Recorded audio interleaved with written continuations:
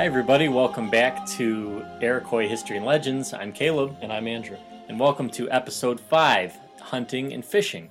Now, we originally recorded this as part of the Three Sisters, Episode 4, and we tried to cover everything: gathering, hunting, fishing, and agriculture. And before we realized it, we had a podcast that was over 2 hours long. Yeah, and we're not hardcore history, nor do we claim to be. Yes, we are definitely not hardcore history as far as length of our podcast, nor quality of our podcast.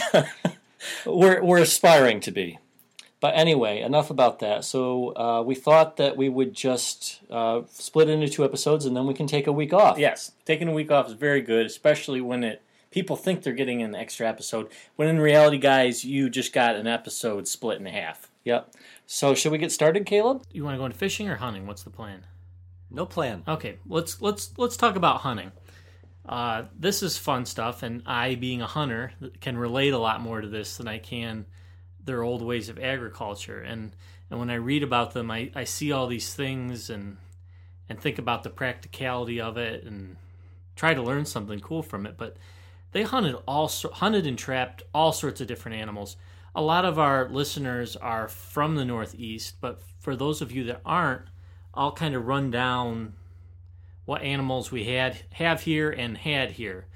Their main source of meat was white-tailed deer. And I can't remember if we covered this in another episode, but the main reason why there was such big whitetail population is because deer are not a deep woods animal. They love living right on the edge of fields and trees. And so because of the mass burnings and the fields and the way they would tear the bark off of the trees, it would create all of this, open area that the whitetail really thrived in. So this became their main thing to hunt. But on top of whitetail, there was also elk here at the time. There no longer is, but they found from excavating sites that there were elk bones. So most likely they would come across an elk doing a whitetail drive and take it as an opportunity because they were still somewhat rare even back then. And black bear. So these were the 3 big animals that they hunted: the black bear, the elk, and the white-tailed deer. But there were all sorts of various younger animals. For example, ducks and turkeys, woodchucks, porcupines, beavers, frogs, and another one that you may have heard of, the passenger pigeon. I have heard of the passenger pigeon, Caleb. Now, where can I find one of those? Well, if you go out and you go in the back lawn, take a pair of binoculars, and if you watch, you'll see one in a couple hours, I'm sure. No. Yeah, no, I won't. The passenger pigeon was the largest flock. I think they said in weight volume it was the largest land living creature as far as mass in the world. There were millions and millions and millions of them in flocks, and they said that it blotted out the sky. Yeah, I think when they read traveled. that they believed that when their flocks were at their biggest, it was something like 15 billion birds. Unbelievable. And they're all gone. So the passenger pigeons are all gone. They went extinct in the mid-1800s. Yeah, they think the last ones maybe early 1900s. Okay. But the flocks were gone. Yeah. And they were driven to extinction by the white settlers mass hunting them. And the reason that they didn't go extinct with the natives here, though, I'm not sure if you read about this, Andrew, but they had a system for gathering the passenger pigeon. Did you know that? What they did when they would all come in and lay their eggs and then grow, they would shake the young birds out with long poles, and they would only harvest the young birds right before they were able to fly, and they would leave all the adult birds to reproduce and come back every year. So it's just interesting that they had the insight to not waste the adult birds, get the young ones right before they can fly. We have a nice young tender bird. I'm not talking like babies right when they hatch. I mean, they're fully feathered and starting to fly, but you've seen the robins when they're just getting ready to fly and they're kind of bouncing along the lawn, half flying. That's when they would gather them. Mm-hmm. There's another legend, maybe we'll do it sometime, about the story of why an Indian doesn't shoot a pigeon. Oh, really? There's a story, but we can't get into it now. So moving on, that's the passenger pigeon. lots of these animals had all sorts of different uses on top of just meat and fur. For example, like the porcupines, they could use those for basically kind of like knitting your fishnets and things like that. You could use the needles for all sorts of cool things. Also, they had wolves here and coyotes. And they also had long-bodied animals, what they called like the cougar and the fisher, which is a weasel. And they kind of had a spiritual belief that separated long-bodied animals. Did you know that? No. They kind of looked at them, I believe, like they were bad luck or mischievous animals. So they kind of held them in separate regard. But let's talk about the different types of deer hunting because this is like their main source of meat and things like that. I think we should dedicate a lot of this time to deer hunting, and then if we have time, we can move to some of the other things. Yeah. So we had mentioned before that a lot of times you think of in the movies a solitary deer hunter walking around with a bow and arrow and silently stalking a deer. They kind of did some of that, but generally speaking, not the way we see it in the movies, right, Caleb? That's true. I mean, we could talk about that a little bit. The majority of their hunts where they actually took large amounts of deer were in their drives, but they did, on occasion, somebody would go out and try and stalk a deer and hunt it down, and they did have some cool techniques in doing that. Yeah, like, what did they wear? They would actually dress up, I think even with the antlers, they would actually put on a deer pelt with the stuffed head and stalk through the woods, and when the deer looked at them, they'd get down on all fours. And if you've ever taken a hunter safety course, you know that is one of the dumbest I'm talking about today. That's one of the dumbest things you can do because you're dressed like a deer prancing about. You get shot with a rifle. Yeah, you don't have yahoos with rifles shooting anything that moves back then. So no, fortunately, they identified their prey and the target beyond. Mm-hmm. But yeah, they would sneak up on them dressed as another deer. It's just... And also the pelt would help mask their scent. For those of you that are deer hunters, you realize that deer, their main form of defense is their sense of smell. So anything you can do to minimize your smell, you can actually get very close to them. And so I thought that was kind of interesting and fun to picture. But let's talk about the different types of driving and how that worked, Andrew. Yeah, so, we, again, our Western mindset, we think of a deer drive like, all right, we've got some of our buddies over here, and they're going to go in and they're going to push the deer towards us, and there's a 1 in 4 chance that the deer might run by us and we can shoot them. Mm-hmm. But they made sure that the deer came to them. Is that right, Caleb? That's right. And it took a lot of work. They would build fences. Yes, they would actually build palisade fences and also fell trees to kind of help.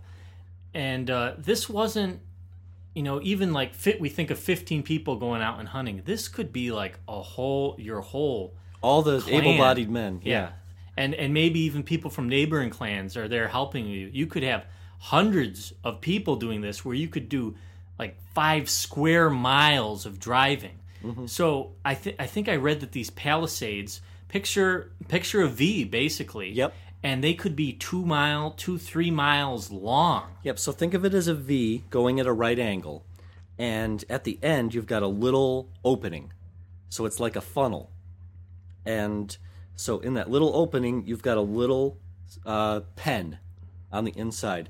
So they would start kind of like a swinging maneuver. They could start a fire on one side or have all the people standing just a little bit apart, and they start pushing. And the deer are going to run away from the people. So they start running away, and they run into a fence. Like, can't go this way. It's blocked. And they just keep going down the line, the line. Actually, don't even think of it as a fence. They don't even think of it as them chasing the deer either. It wouldn't be practical to actually build fences to keep whitetails out. For any of you that hunt them or see them, a whitetail can jump an 8-foot fence, no problem. Yeah. So, but these palisades, they would sometimes, like I said, just be falling over trees and scrub and brush. So what they'd do is they'd very slowly drive them. They'd be walking behind them for a mile, just enough to kick them up and get them to go in that direction. That way, when they came to a small wall, it would just be more convenient for them to keep going and working their way down the funnel. But if you actually scared them, they would almost always leap over the palisades and escape. So you wanted to make them feel like they were just kind of walking away from an unknown predator until they got further and further down the funnel. And then they've got this tight area, and they just walk through. And then once they get inside, you stand at the entrance, and it's shooting fish in a barrel. Yeah. A bad analogy, but that's what it was. You have them all corralled, and then you can harvest them in whatever way you see fit. Okay, Caleb, so you had a story you wanted to read, right? Yeah, I have a cool little writing here of a settler describing how an Iroquois deer drive looked. It says, the Iroquois tribe usually made their barricades with brush fence 2 to 3 miles long. They started the drive by setting fires to the woods at the ends of the corral.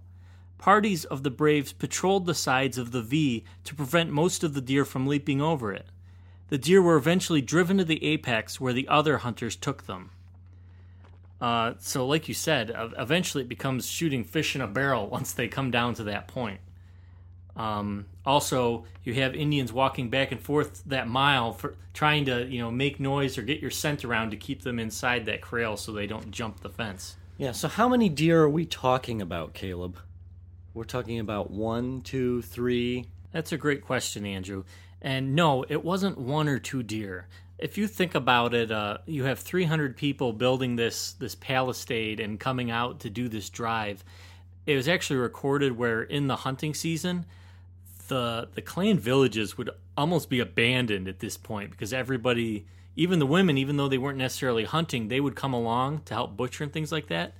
But Champlain noted in Montreal, when he watched a Huron deer drive, that 120 deer were taken in one hunt. That kind of beats my record by about 119. Let's see here. Some deer were also taken with snares. Did you know that? I read about that, yes. Now, people might not know what a snare is, Caleb. Can you describe it for them? Sure. Snares, we don't really use them in hunting too much these days. I think some places still do. But if you picture a rope, there's a way where you can double loop it in such a way where an animal can walk through the loop, and as it goes through and pulls on it, it pulls tighter and tighter until the point where the harder the animal pulls on the loop, the tighter that it gets to the point where it suffocates the animal to death. Mm-hmm. There's a picture online you could find, and it shows a picture of a deer drive. It shows the V-shaped thing, but then around it, it shows other pictures of deer being hung up by the snares. And so it's a really cool portrait done. If you Google Champlain deer drive, you'll see it. We can post a couple pictures on when we post our link on our Facebook. We can post a couple pictures of some of the deer drives, the early sketching, so that you guys can get an idea on what it looked like. Okay, so they harvested these deer. They, right, Caleb? They took all the meat and left everything and headed back to their village. Yeah, that may be the way people these days do it, but no, they didn't want to waste anything. And they didn't have all the resources as far as technology that we had today. So they had uses for all the different parts of the deer. For example, their clothes were predominantly made out of whitetail leather and fur. And, you think, okay, a deer is about the size of a human, so that's one deer for a set of clothing for one person. No, it's not. I think I read that it actually takes like 5 deer for one person. It could be a little less, a little more than that, but even out of the 120 deer they took that one day, that's not a lot of clothes in leather. And they had other uses too, like the bones could be used to carve for spears and fish hooks and needles and other tools. All sorts of cool things. Now, do you know when these drives tended to take place, Andrew? Well, I would imagine that they took place in the fall because you don't want to go out and grab deer in the spring when they're all malnourished and have no meat on their bodies. That's exactly right. The does are all pregnant in early spring, and they've all gone the whole winter without having much to eat. And that takes basically every ounce of fat in their body to sustain the young fawns inside them. And they have barely anything to eat. They're biting bark off trees at that point. So these deer drives were done just like how our hunting season is. They were done in the peak of fall, October, November, when all the deer were at their fattest. Because we think of fat as being kind of a gross thing these days because we live in a country where we just have fat everywhere and we eat so much of it that it affects our health. But back then, fat was essential. You would take the deer fat and you could store it. It wouldn't rot like meat. You could store the fat and process it, add it to your food later, use it for other things. So these all took place in fall. But that's not to say that you wouldn't hunt a deer in a different type of year. It was just the deer driving season tended to be that time of year when you're getting the large amounts of deer. You could still be an opportunist hunter and hunt deer throughout any other time of the year. If you're in the need of meat and you see a deer, you're going to hunt it as a. Mm-hmm. You want to talk about when they actually harvested an animal, what they did, Caleb? Yeah, that's a really good point because it's pretty central to their core beliefs. Mm-hmm. Even though they were gathering these different animals and even plants and inanimate objects, they looked at everything as if it had a spirit. Mm-hmm. Now, they didn't see anything wrong with capturing a deer and eating it and using it for substance, but at the same time, they wanted to respect that animal's spirit. Because it just died for you. Yes. They looked at it as if it sacrificed itself. So they had certain ways that they would respect the animal even after they harvested it. And one of those was not to leave the rest of its body behind, to be eaten by wild animals and to rot in the earth. So they actually believed that, say you shot a deer and you left its bones for the wild animals, they believed that the spirit would be angry at you for disrespecting it. Like, okay, you've already taken my life. I've given you my life and all my meat, and now you leave my body to be eaten by wild animals? So they would actually bury the bones and anything else that they didn't use out of respect for the animal. And they would also give a thanks, saying thank you for sacrificing yourself, giving your life so that we may continue to live. It was a very polite and respectful way, because they believed if they were not polite and respectful, the deer weren't going to allow themselves to be killed anymore. Mm-hmm.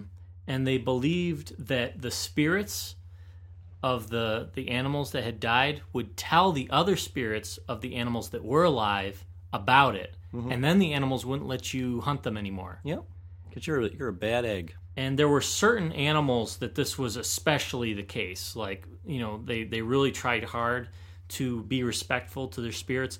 And that's the deer, the beaver, moose, porcupine, birds, and fish. And there's even a story where somebody was visiting with the Oneida, I think it was, wasn't it, Andrew? Yeah, so he had caught, I think it was a squirrel or something, and he was cleaning the animal, getting ready to skin it and the meat, and he was inside the longhouse. And they said, you can't do that in here. And he said, why not? He was about to throw the bones of it in the fire, is what he was going to do. And they said, the nets. And he's like, and he pointed to the fishing nets. He said, what about the nets? And they said, you can't do it in here. The nets are going to see you disrespecting the squirrel, and it's going to tell the fish. And the guy was like, what? And they said, you got to go do that outside. And he could, it sounded so foreign to him, but in their mind, inanimate and animate objects, they talk. And if you're disrespecting that squirrel, those nets are going to tell those fish, and those fish are not going to let themselves be caught, and we're not going to catch any fish, and it's your fault. So get the squirrel outside. Do you want to talk about deadfalls and bear hunting and things like that? No, because you know more about it. Okay, I guess I'll talk about them. They had other ways of catching deer besides driving, and we talked a little about snares, but there were also deadfalls. And some of you may have seen these in movies on occasion, but basically what you do is you take two sticks and you notch them in such a way that when they're standing perfectly straight and attached, they're sturdy like a tree. But then if any pressure comes to bending them, they give way because they're notched in such a way that they're together. So they would set these up, and then they would set huge logs and rocks. We're talking like a ton of weight on top of this. And then put meat down inside the bars, so if a bear or something else came through and pulled at the stick, it would fall and crush it instantly, killing it. Yeah, it's a really cool story. And then also for hunting bears, they took other advantages because you are aware that bears in North America tend to hibernate. Yes, they do. And so if they knew that a bear was in a certain location, they could go in and harvest it during hibernating season. Yep. That way they're more docile, and it'd be a safer time to hunt a bear. Yeah.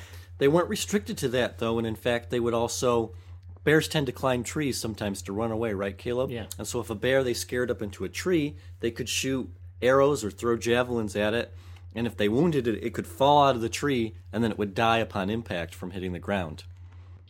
Also, another interesting thing is sometimes they would find cubs. They could kill the mother, and then they could have 1 or 2 bear cubs. Now, they're a lot less threat than a whole live bear, so they could capture it, bring it back to their village, and they actually built cages for them. Yeah, right? we say that they had no domesticated livestock, but you could make the argument that that wasn't completely true, because we do have records of white settlers and trade people coming in and seeing these young black bears. And one of them said, "Hey, I'd like to buy one of those." And they said, No, we're raising it.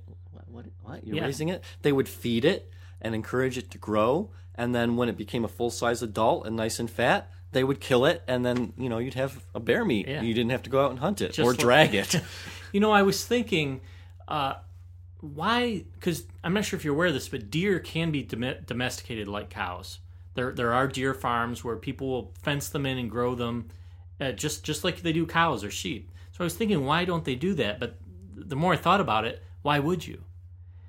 Why would you invest all that time creating pens and feeding the deer when you can keep them out in the woods and not have to do anything with them and just get together once a year and harvest them all in the wild? Mm-hmm. So, and they were also building the habitat. We talked about burning off the underbrush and making the trees, and then they had the open cornfields. It was excellent habitat for deer in that also setting. moving their village every 15 years. If they move their village, that whole area that they've cleared out would then become A deer great habitat. wildlife habitat. All right. Do you want to talk about trapping?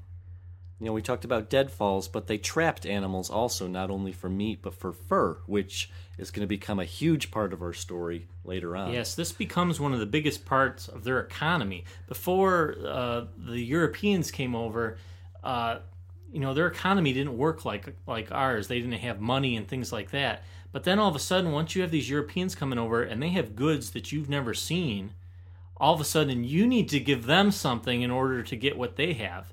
And the main thing that became the focus of their economy was furs, especially beaver furs, beaver pelts. Because originally you could just trap a beaver, and their fur, if you ever touch it, it is so soft and so nice. And they would use it for hats or hand coverings or different things. If you could get a lot of them, you could make a whole winter coat out of it. But we talked about how many deer it took to make a suit out of deer skin, let alone a beaver. So they started, once this thing kicks up, they're going to have to start traveling hundreds of miles to find enough beavers to satisfy the European markets. Yeah, when the Europeans first came over, they took back a couple beaver pelts. And then all of a sudden it became the fashion. Yes. Throughout all of Europe, Yes. especially Paris and England. And like Andrew said, it became to the point where the beavers were basically extinct in the whole Northeast. Yeah. And it wasn't until I think the 1900s they started, DEC and other organizations were trying to bring them back in because Yeah, they're here now. They're here now. I saw some up in the Adirondacks a few weeks ago when I was up there. Or the person I know that got attacked by the rabid one. Oh, that's right. Anyway, side story. But they're here.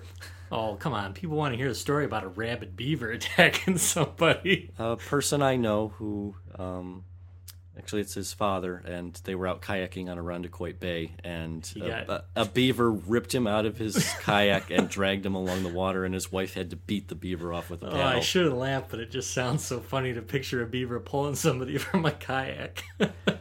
It's sad because the beaver was rabid, so... He's okay, though, right? He's okay. It was a few years ago. And he doesn't have rabies. He does not, and I'm withholding his name out of respect. But if you know who he is, you know what I'm talking about. Another thing that made the beaver pelts so coveted is you'll notice a lot of fur coats, if you rub them with your hand, especially like fox and rabbit, the fur fibers tend to come out. But beaver fur, it's soft, but it's also thick and strong. And waterproof. and so it could really hold together, and there was really no other substitute for it at the time as far as top quality fur. If you wanted the best, you got beaver fur. Mm-hmm. You know, you got to remember this is a rodent that lives in the water, so it's perfectly waterproof. And other furs, you just didn't have the same quality. That being said, they did get other furs from fox and raccoon and these different smaller animals that they did still use to keep themselves warm or trade, because they were still novelties in Europe, but not like the beaver. Yeah. What about buffalo, Caleb? Actually, I don't have anything on buffalo. Well, I know they were here at one point. Now, based on archaeological evidence, there were buffalo in western New York. Not like as you're thinking in the Great Plains, but there was actually a eastern woodland buffalo. It was a subspecies of the American bison. So I thought they were the same. It was called a wood bison, and they did live in western New York, and they believe that by the time of European contact, they were mainly gone from the area. But if you heard of Buffalo, New York, it's not called that because somebody thought, oh, I'd like to see a buffalo. There were actually still some in western New York around at the time, and so they were around. It was not a main part of their culture or diet, but they did on occasion find one and get one. So did they have any other kind of domesticated animals, Caleb? Yeah, we talked about how the bear, they put in a pen and they'd seen that, you know, they were raising it for a couple of years to get it fat. That's kind of a little bit of a stretch, but yeah, I can see how that could be considered domesticated livestock. But the only like animal that they actually have listed that was truly domesticated was dogs. They had dogs here in America. They were a mixture basically of coyotes and wolves and a few other things. Actually, they believed for a long time. I actually read in a book that all the native breeds of dogs were gone because when the Europeans came over, they all interbred, but you read differently. Yes. Well, for one, the Chihuahua, the most famous Mexican dog, I guess, is a purebred North American dog. The Husky, Siberian Husky, is also native to North America, and there's also some different, there was the Carolina dog, which just recently they discovered in the Carolinas. They found a wild packs of dogs, and they did DNA testing and found out these are not from European descent. They were nearly pure DNA North American dogs. So I can post a picture of one, but it kind of looks like a lab with German Shepherd ears and a long tail. Yeah, it kind of looks like a dingo. Like yes, a lot. And another name for it was the American dingo. So that makes sense. But they did have these dogs as almost like pets, where they lived in the village with them, and they would give warning if invaders came through. There's not a lot of information on if they used them in hunting. I read a few things that said that they believed that they did use them in certain hunting aspects.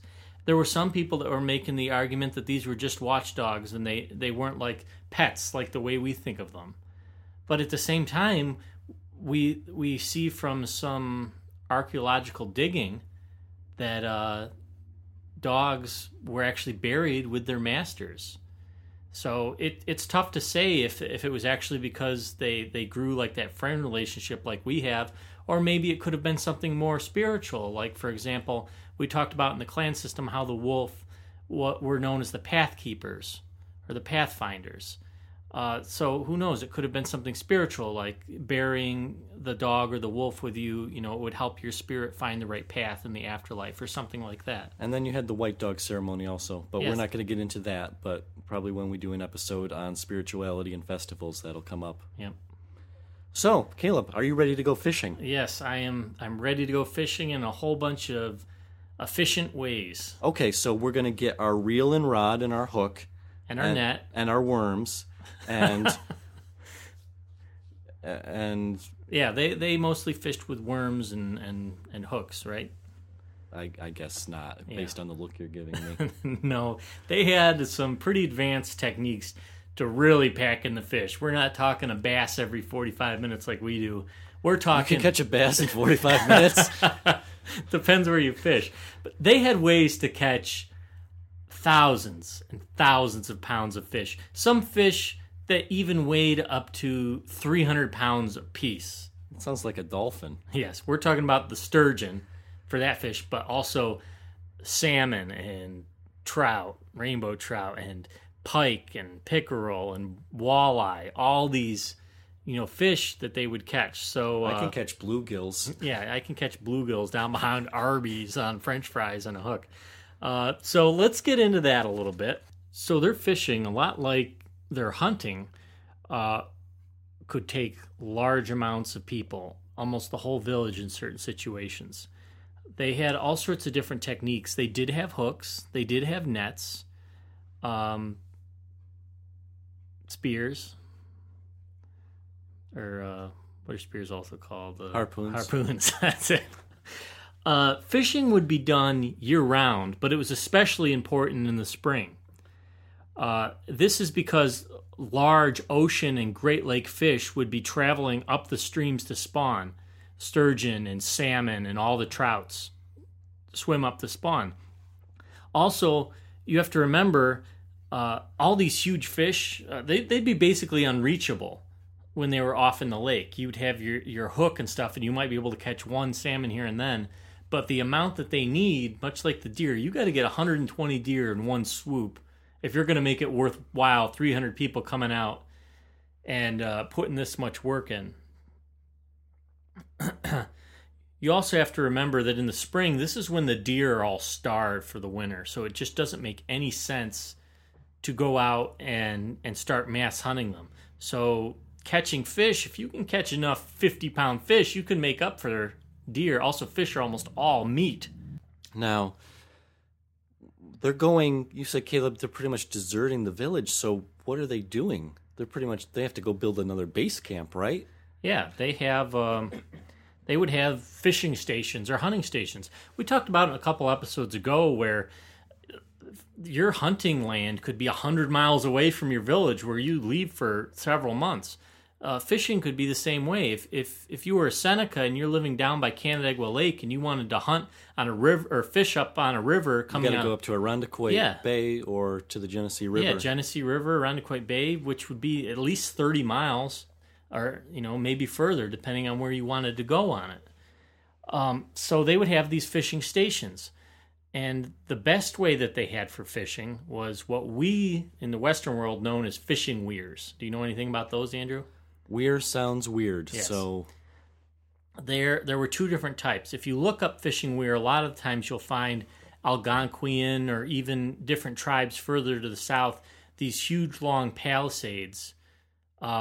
The Iroquois, they tended to use stone ones. And what these were, picture just like how we described hunting the deer in the V-shaped palisades.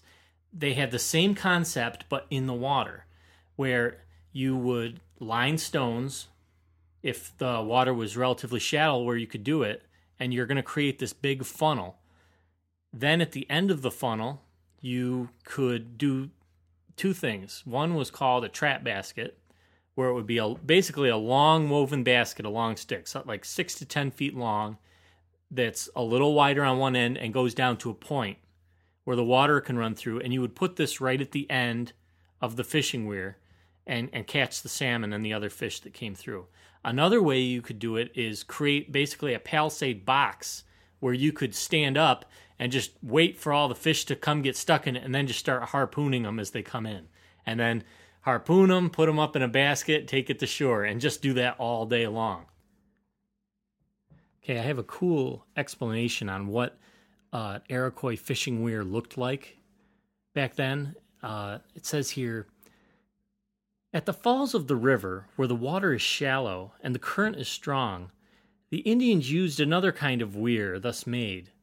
They made a dam of loose stones where there's plenty on hand, quite across the river, leaving one or two or more spaces or tunnels for the water to pass through, at the mouth of which they set a pot of reeds woven in the form of a cone, whose base is about 3 foot and perpendicular 10, into which the swiftness of the current carries the fish and wedges them fast so they cannot possibly return.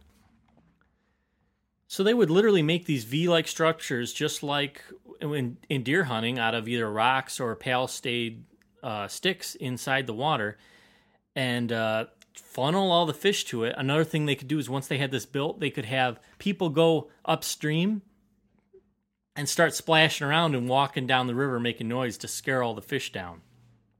In which case they could just channel them in and spear them or get them into their trap baskets and take them out. Yeah, so I also, when you think of a harpoon, not only was it just you can't think of it just like a stick with a point. They would carve it or put bone in it in such a way that it was like a tri-podded claw with another one coming up the middle. And so you would harpoon it, and then these 3 claws would reach in and hold it in place so that you could pull it up and it wouldn't slide or slip off. Mm-hmm. Yeah, we'll see if we can post some pictures of those too, so you guys have an idea, because it's hard to kind of visualize without seeing it, because they're kind of a unique looking spear thing. Mm-hmm. It's kind of neat. Now, Caleb, Benjamin Franklin said that fish are like guests. They stink after 3 days. I actually have that in my office, so I did know that. Oh, very good. So you've got all these fish that you've caught.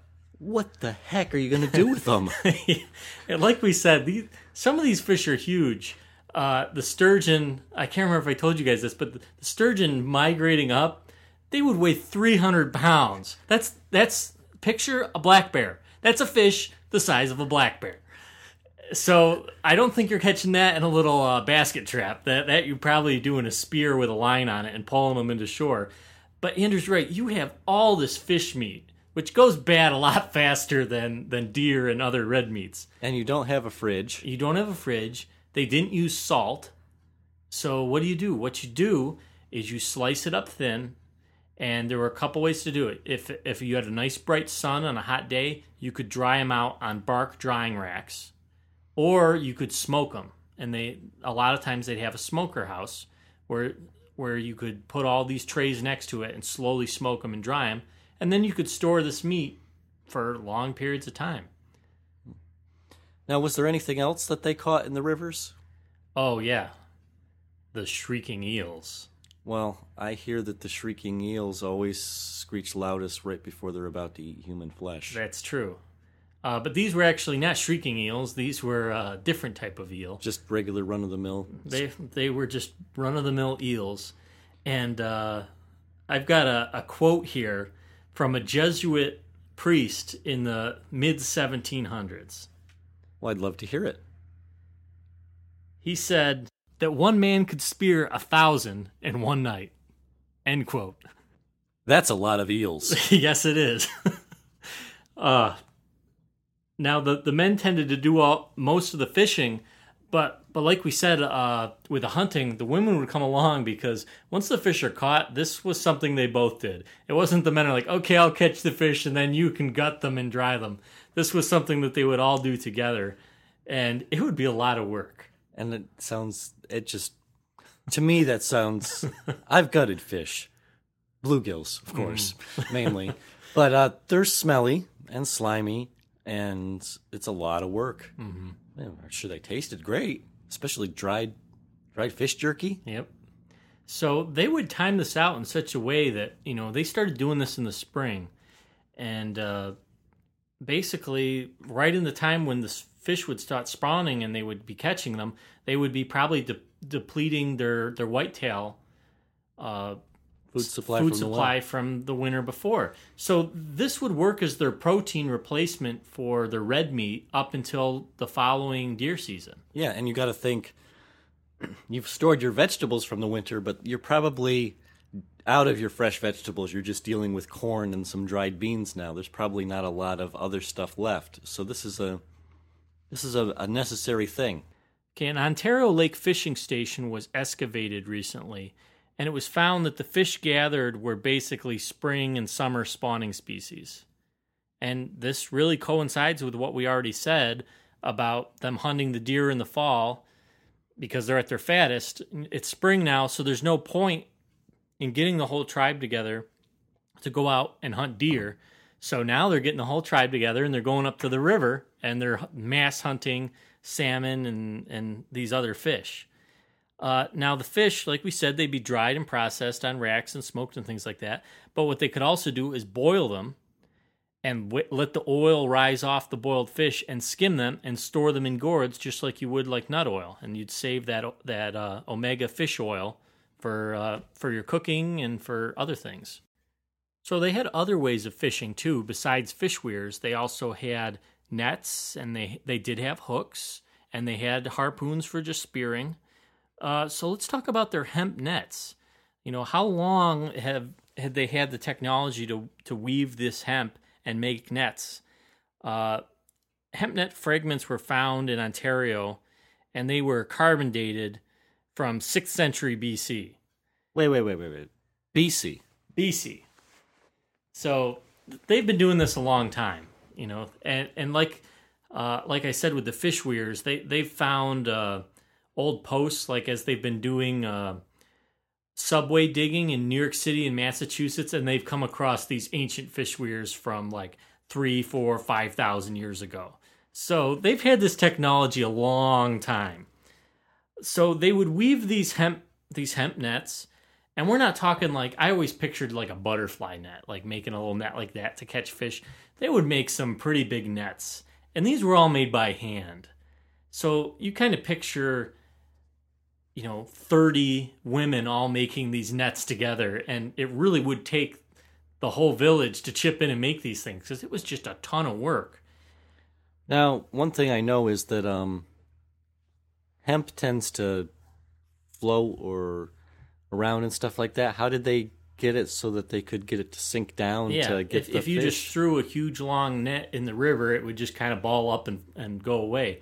So what they would do is they could string gourds to the top of them, or like pieces of wood that would float, and then they would notch pebbles around and tie them to the bottom of the net. And this is actually the most found artifact. People all the time to this day, still walking up streams throughout New York and Western New York especially, you come across these strange rocks that are notched around almost like a waist in the middle of them.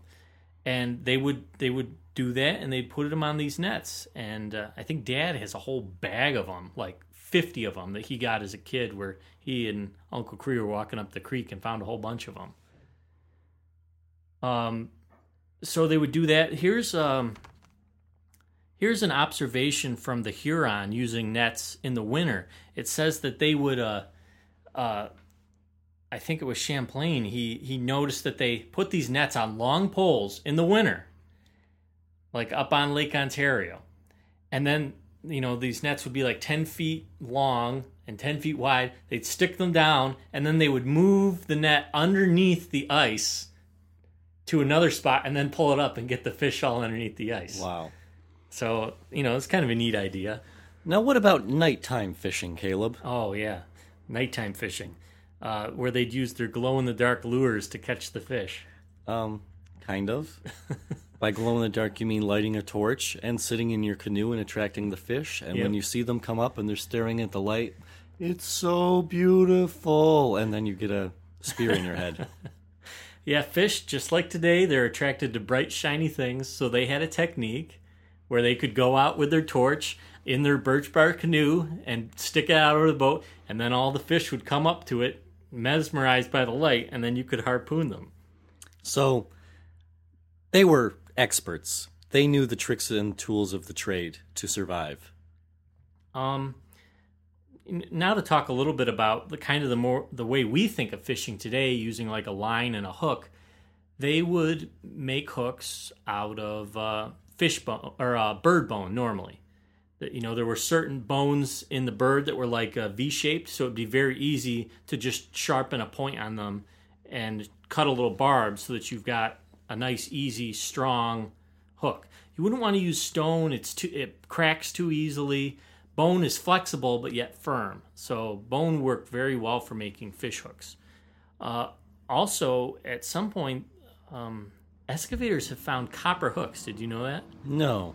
Copper, like metal. Yes, like metal. Like, I thought that these people were supposed to be in the Stone Age and not have metallurgy skills. Yeah. We're not talking all of them, but it has been found where there were some people that knew how to work copper even back then, where they could they were finding it. I think it was Northern Michigan. Northern Michigan. There was natural veins of soft copper. Yeah, soft copper, and they would find it in the creeks and on the stream beds and things like that. And they learned how to work it by hammering it with rocks to the point where you'd have shiny copper and you could ply it into different tools.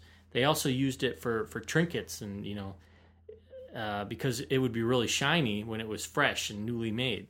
So, that's pretty much everything, right, Caleb? Well, that's basically in a very abridged version. I had a lot of trouble researching this. Did you? Yeah, it's really amazing how little information there is out there in books. I mean, I read a book that covered specifically corn and agriculture, and it was 120 pages. But they did not get in. I could not find anything about hunting and fishing. Yeah, I had to go to about 40 different sources. And also I had to go and look at a lot of, not necessarily Five Nations, but other Iroquois countries like the Huron, readings from the Jesuits and things like that to kind of get an idea for references for this. Because you go online or read in the books and it just gives you a very broad statement like, they hunted deers using palisade walls. Okay, thank you. That didn't really help us much. No, so unfortunately it seems like a lot of this has been lost to history, because people just don't do it in this manner anymore, and also it just wasn't written down, so we just get firsthand accounts from these obscure people that are writing in their journals, and so you really got to dig into it. So that's why I'm kind of pleased that we're doing this show, because we're learning a lot, and we get to bring back and revitalize a part of culture of the Haudenosaunee that has been lost. Yeah, I'm having a lot of fun so far, and I hope all you listeners are. We are going to be... What are we doing next week? Well, we're going to start transitioning, and we're still going to do some special episodes on different aspects of their culture. We've got a lot of things we want to check off the list, probably on technology, building longhouses, canoes, festivals, things like that. But we want to get into the narrative as well. Yeah, we want to start getting into the history. So next week, I think we're going to do an episode on... Prehistory. Pre-contact, prehistory. Yes. Up until first contact with European travelers.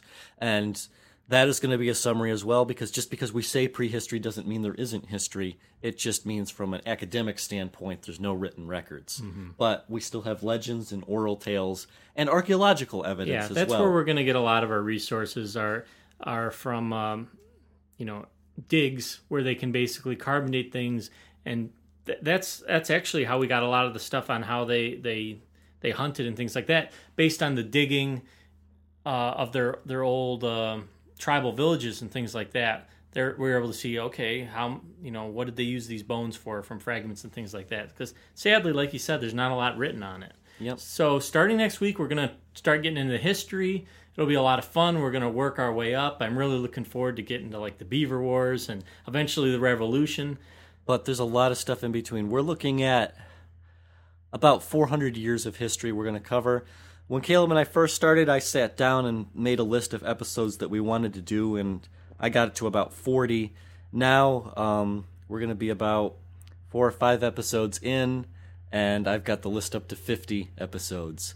So we hope to be here for the long haul, because we want to do a good job. We want to be able to show and give you a good, broad picture of the culture, the history of what happened, and realize that this is a part of our culture and history too.